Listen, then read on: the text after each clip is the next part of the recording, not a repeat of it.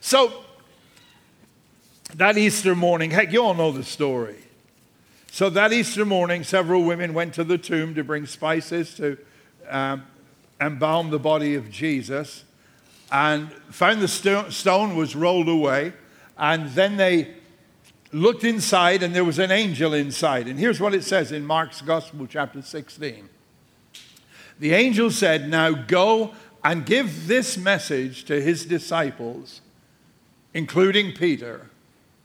Jesus is going ahead of you to Galilee. You will see him there just as he told you before he died." The angel said, Christ is risen. Go and give this message to his disciples. And here's my key thought today.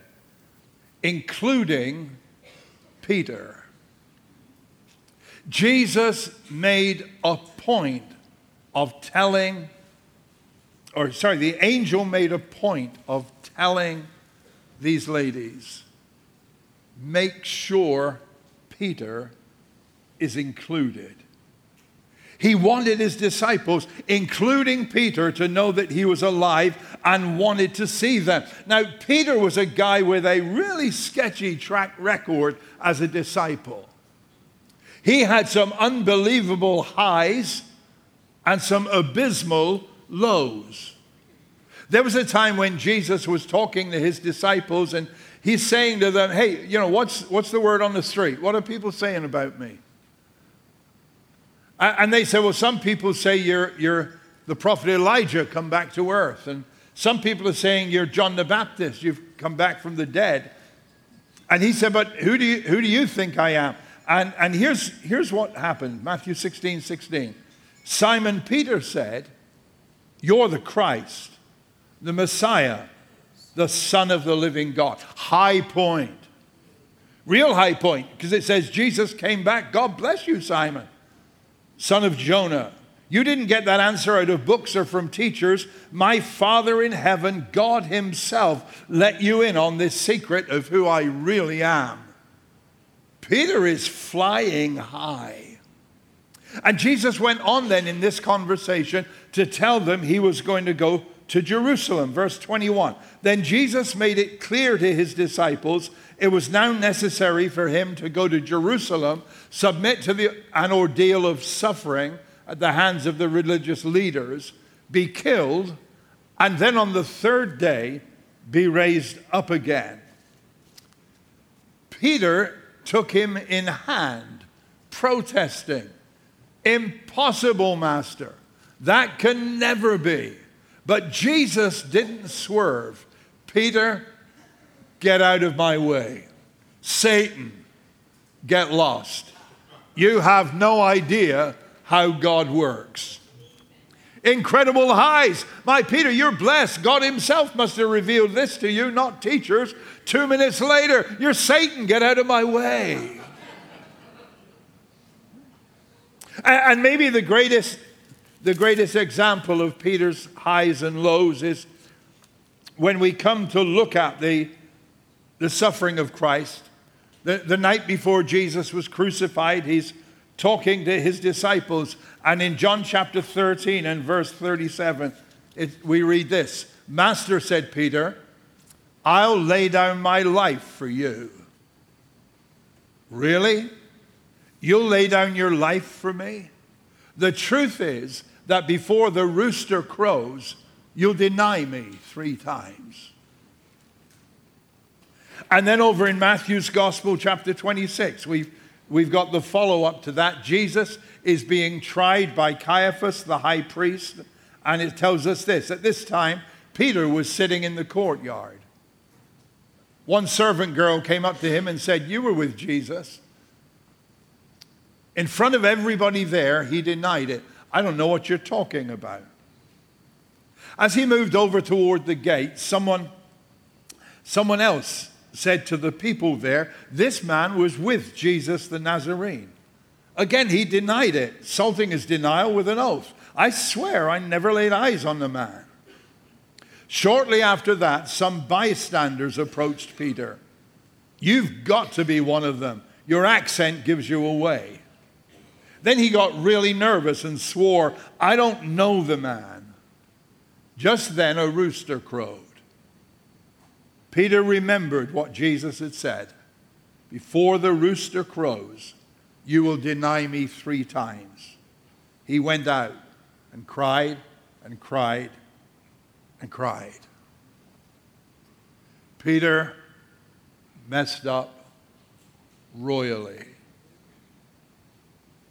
And now the life that he had lived for 3.5 years, the Savior he loved, the future he had thought he was going to enjoy, were all destroyed within a space of hours where he saw Jesus die on a cross. But if watching the Savior suffer in that incredible way was not sufficient, he was now wrestling himself with failure, with guilt, with disappointment. Peter had a wretched weekend. And then came the message from the angel in the tomb. "Now go and give this message to his disciples, including Peter." Including Peter. I wonder if Jesus made that point because actually Peter was an outcast over the weekend as far as his friends were concerned. Wouldn't be surprised. I wonder if the point was made because, the ladies would have gone back to the disciples, but in their heads, they didn't even look upon Peter as one of them anymore because he was such a huge failure. And Jesus made the point of saying, "Go tell my disciples and Peter." He wanted to make it clear to them, and he wanted to make it very clear to Peter that whatever had happened and whatever Peter had done, he still mattered to Jesus, and Jesus still cared about him. And you know what? The great message of Easter is this, Easter is God's reminder to every single one of us in this room watching online that Jesus values us, that Jesus cares about us, and it doesn't matter where we've been, and it doesn't matter what we've done, and it doesn't matter where we might have failed, but we are still of great value to Jesus, including Peter. Including Peter. Wherever you may be or not be in your relationship with God, I want to remind you, Easter is about you, and it was for you too. It's always great to see so many people who visit with us on Easter, and if that's you today, we really do appreciate you spending some of this very special day with us. And I want to remind you, whoever you are, you're included in what Jesus did on Easter. You matter to Jesus. Wherever you may have slipped up, wherever you may have gone astray, whatever you may have done, he died for your sins. He rose again to open heaven for you, and he wants to include you in his family and in his eternal plans. You're included. You're included. However hard Peter's fall was, Jesus wanted him to know that he still knew his name and he was interested in him. And I'm glad to know this. In fact, Jesus said this in the Gospels. He knows your name. Darn, I struggle with names. Right? And I never used to. They say you do that when you get old, but that can't be the reason. And right? I'll see somebody walking towards me I've known for years, and I'm struggling to find their name. It's like, it's kind of, but Jesus knows every one of us by name. We won't go into the other thing he said about he knows how much hair is on your head, because some of us don't bother him much in that direction. But he knows us and cares about us. Go tell his disciples and Peter, I'm going to Galilee. I want to meet him there. Jesus wanted to see his friends again, and he wanted to see Peter again. Easter is a time to regroup. They went back to Galilee. where it had all begun. Verse 7 there of Mark 16. Jesus is going ahead of you to Galilee. You'll see him there. Galilee was where it had all begun. That's where most of Jesus' ministry took place. And that's where he met his disciples. It was there in Galilee. Recent events in Jerusalem had been horrendous. The city was all abuzz, and there was so much going on that he said, you know what? He wanted to meet with his disciples just back in the calm of where it all began. 4 years ago now, I had the opportunity I was in England doing some work with some leaders of a church, and I took a few days afterwards and went back to my home city. I don't have any family there anymore, but it was the city where I grew up, and so it was full of memories. So I had a really nostalgic kind of day and a half there, just wandering around. And one of the first places I went to was my old church, where I'd spent my teenage years growing up. So there we go.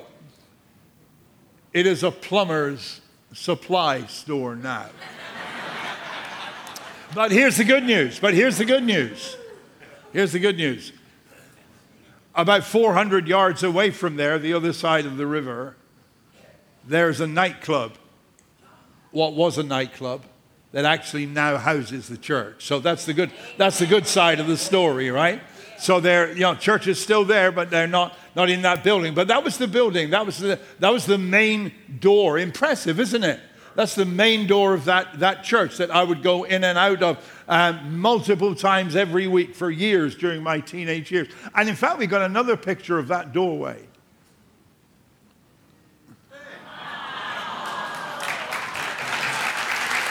There we go. Yeah, that standing here today now is over 53 years ago. But here's the thing. That was such a nostalgic time for me. And I stood on the steps of my church and I just took in for a moment what I was feeling. Just incredible gratitude to God. Wow, a lot's happened that started in this place. And so that place was still special. I visited the new building. I went and had a wander around, had a cup of coffee. They've got a commercial coffee shop there. Had a cup of coffee there, chatted to a few people, but that wasn't really my place. That was my place. So many memories came flooding back. Jesus said to his disciples, let's go back to Galilee. And let's just get together in Galilee and regroup. That was where Peter had first heard Jesus call him to follow him. In Mark 1 and verse 16, Jesus walked beside the Sea of Galilee, and he saw Simon and his brother Andrew casting a net into the lake, for they were fishermen. Come follow me, Jesus said. I'll send you out to fish for people. That's where Peter first heard the call of Jesus. I wonder where you were when you first started to hear the call of Jesus.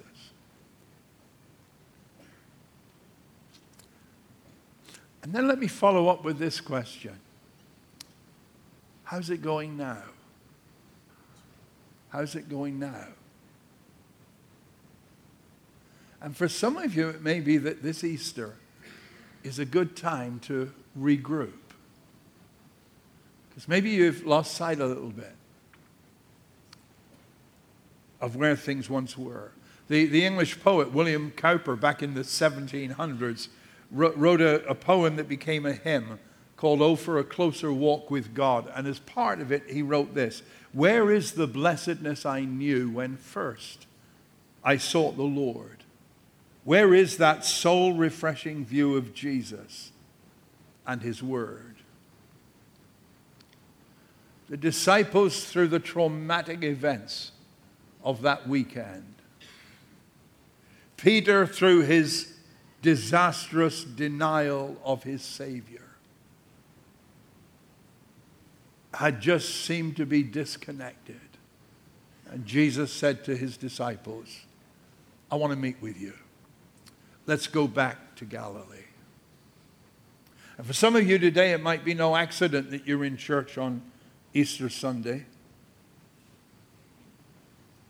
Or maybe the fact you're here is not just the invitation of friend or family, but maybe the fact you're here is that through all of that, Jesus was saying,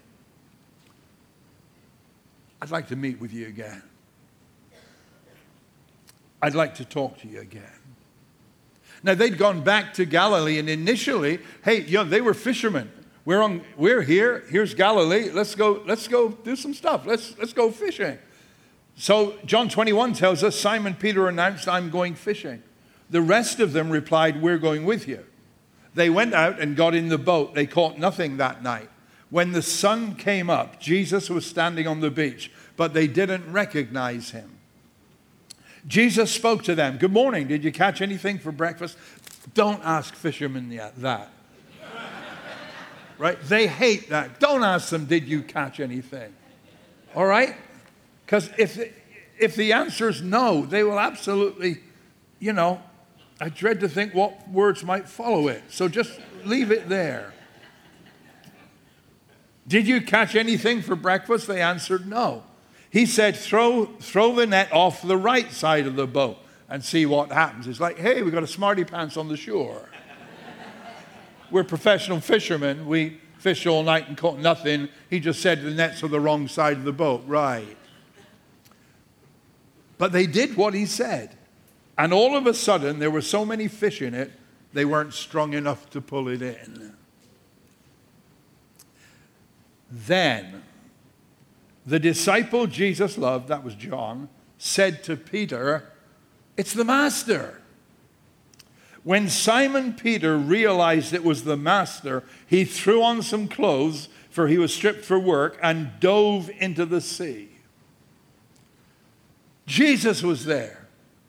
And suddenly Peter realized Jesus was there.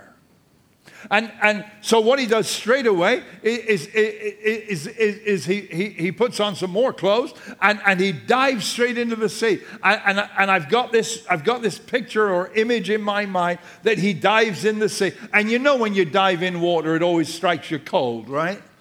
Even when you've got idiots who told you it's really hot. It's like, no, it's not. No, it's not. It never is. They lie.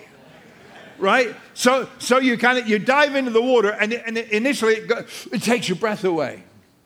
And here's Peter, dead excited, it's Jesus. He dives in the water. The coldness of the water takes his breath away for a second. And also he suddenly realizes, I don't want to see Jesus. Wait a minute.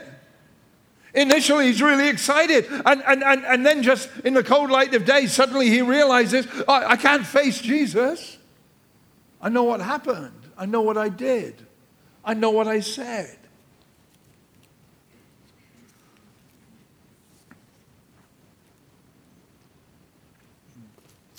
And I wonder if as he was in the water, he started to wonder.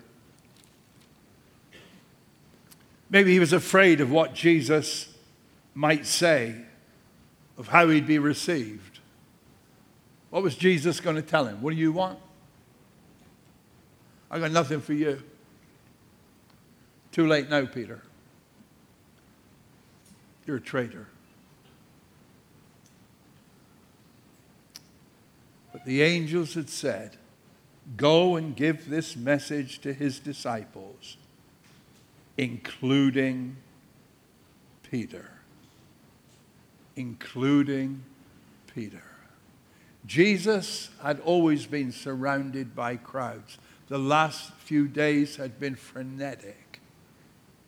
But now it was going to be Jesus and Peter face to face for a few minutes together. One-on-one.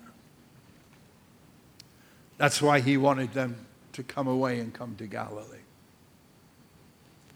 Maybe the Lord wanted you to just come away from everything else this morning. And in the peace of this place, him and you, one-on-one. Face to face. And Jesus wanted to chat to you personally because you are included in what Jesus did at Easter. Easter is a time to regroup. And then for Peter, the way this story ends is this.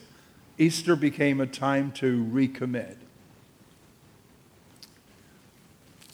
A time to recommit. I read this quote, "The most precious thing about Jesus is the way he trusts us on our field of defeat."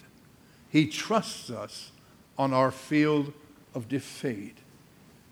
Peter had crashed and burned. But Jesus was more concerned with comforting him than with punishing him.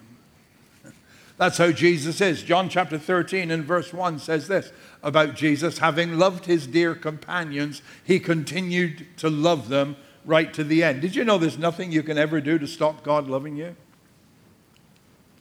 You didn't know that? Okay, let me tell you. There's nothing you can ever do to stop God loving you. No, there isn't. There isn't. God will always, having loved his dear companions, he continued to love them right to the end. And God will always love you. You can never exhaust the love of God. God is never going to give up on you. And maybe you are here at Genesis this morning because God wanted to just talk to you. Some of you may have given up on you, or you may have given up on God. But God hasn't given up on you. So Jesus talked to Simon. Here they are. The two of them initially there on the shore as the others sailed the boat in. In John 21 and verse 6, here's what Jesus says. "Simon, son of Jonah, do you love me?" "Yes, Master, you know that I love you." Jesus said, "Shepherd my sheep." There was only one thing that Jesus wanted to know. Do you love me? Only one thing. Simon said, "You know that I love you." 3 times, actually, Jesus asked him that question. And Peter, being Peter, by the 3rd time was getting a bit annoyed by it. And it says the 3rd time, he said, "Look, you know everything. Why do you keep asking me? You know that I love you." And there's only one thing the Lord wants to know today. Do you love me? It doesn't matter where you've been. It doesn't matter that you might have let yourself down, let others down, let him down. The only thing that matters to Jesus is this. Do you love me? It's interesting.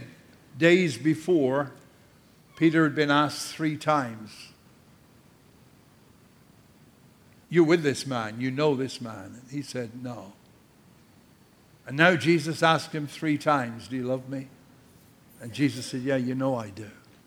And it's almost like Jesus was wiping out the record of those failures from the night before. But that's what he does. Peter was starting all over again with a clean slate. The whole theme of Easter, of course, is new birth. That's and new life. That's why eggs came into the picture as symbols of new life. And the message of Easter is a message of hope and of life for all of us. And the message of Easter includes every single one of us. John 6:37, Jesus said this, "Whoever comes to me, I will never drive away." Whoever comes to me, I will never drive away. Whoever comes to me, I will never drive away. Go tell his disciples and Peter. I want Peter to be there. You know what? When it comes to the family of God, Jesus wants you to be there. Jesus wants you to be a part of that family. Say, me, I've got no interest. Me, I'm this. Me, I'm that. It doesn't matter. He wants you to be his. Easter is a good time to regroup and to recommit. One of the best known stories that Jesus told is in Luke's Gospel chapter 15. Most of us know it as the story of the prodigal son. So a young man who kind of just left home and went out and kind of really messed up, and when he had nothing left, the Bible says he came to his senses and said, I need to go home. And I wonder if this Easter Sunday is a good day for some of you to say, I need to go home. I need to reconnect with the Father. I need to just open my heart afresh to Him. Regroup, recommit, and really go out of here today with a fresh sense of God in your life. Let's pray together, please.